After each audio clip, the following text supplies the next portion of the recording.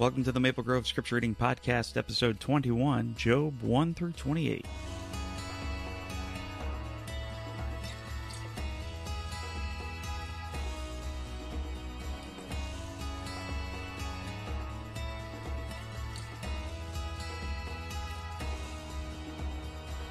Hey everybody, and welcome back to the Scripture Reading Podcast. I'm your host, Nick Spencer. This week we began reading the book of Job, and we got through the first 28 chapters. Now, Job is something completely different than what we've read so far this year. Instead of focusing on the nation of Israel and its people, instead, Job focuses on one man and his unbelievable hardships that he went through.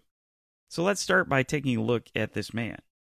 Chapter 1 gives us a picture of Job, one who, according to verse 1, is blameless and upright. He feared God and shunned evil. I mean, he was so righteous that he would even offer sacrifices on behalf of his children just in case they had sinned. In verse 5, it says this: when a period of feasting had run its course, Job would send and have them, his children, purified.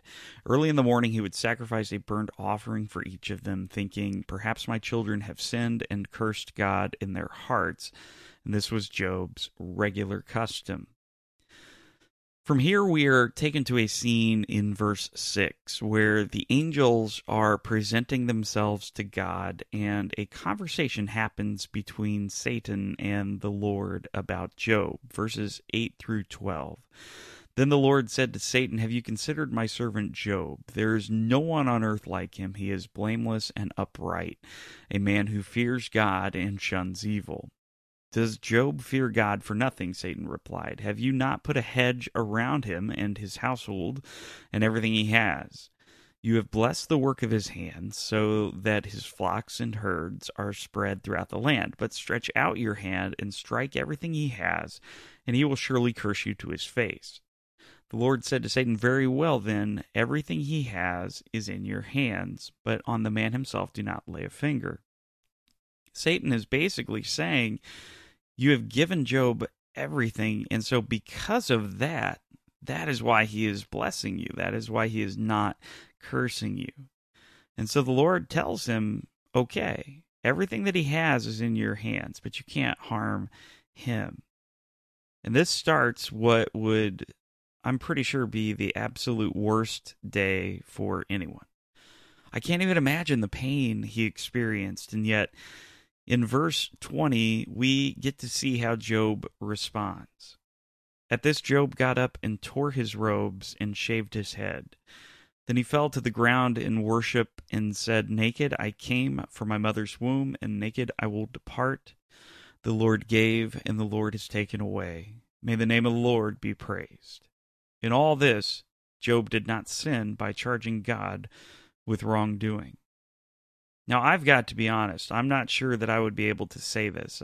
I hope I would respond in this way, but at some point, I'm going to have questions, and I'm going to probably throw around some blame, and I'm pretty sure that God is going to bear the brunt of that from me. Now, after all of this, the Lord gave Satan the ability to harm Job, and Job is then afflicted with painful boils. And after this, even his wife wanted him to speak against God, and yet he still wouldn't. Verses 9 and 10 of chapter 2, his wife said to him, are you still holding on to your integrity? Curse God and die. He replied, you are talking like a foolish woman. Shall we accept good from God and not trouble? In all this, Job did not sin in what he said. Now, he did curse the day that he was born in chapter 3, but Job never did really speak against the Lord. At the end of chapter 2, we see 3 of Job's friends arrive to be with him and to comfort him. Chapter 2, verses 12 through 13 say this: when they saw him from a distance, they could hardly recognize him. They began to weep aloud, and they tore their robes and sprinkled dust on their heads. Then they sat on the ground with him for 7 days and 7 nights. No one said a word to him because they saw how great his suffering was. I loved reading this. You know, sometimes when someone we love is suffering, when they're going through major difficulty in their lives, it's sometimes best to not come in trying to fix everything. Sometimes it's best to not to try to have all the answers. Sometimes what is best is simply your presence. It's simply to be there as they're going through their difficulties. Sometimes it's just good to be a shoulder to cry on or a shoulder to lean on. Now, unfortunately, this is the only time that we see this from Job's three friends, because they begin to debate with Job for the next 24 chapters on the sins he must have committed to receive this kind of punishment. Man, what a way to try and comfort a man who has lost everything. If only they had left it at this. If only they had left it at just being there and maybe helping him to recover and rebuild. But instead they decided they wanted to argue and try and explain things away. I think if we can focus on the first part in our lives, to where we are not trying to fix things, or we are not trying to argue with someone who is going through something, then I think that we are going to model our faith, model our love even more. And we're going to be the hands and feet, like we are called to be, of Jesus.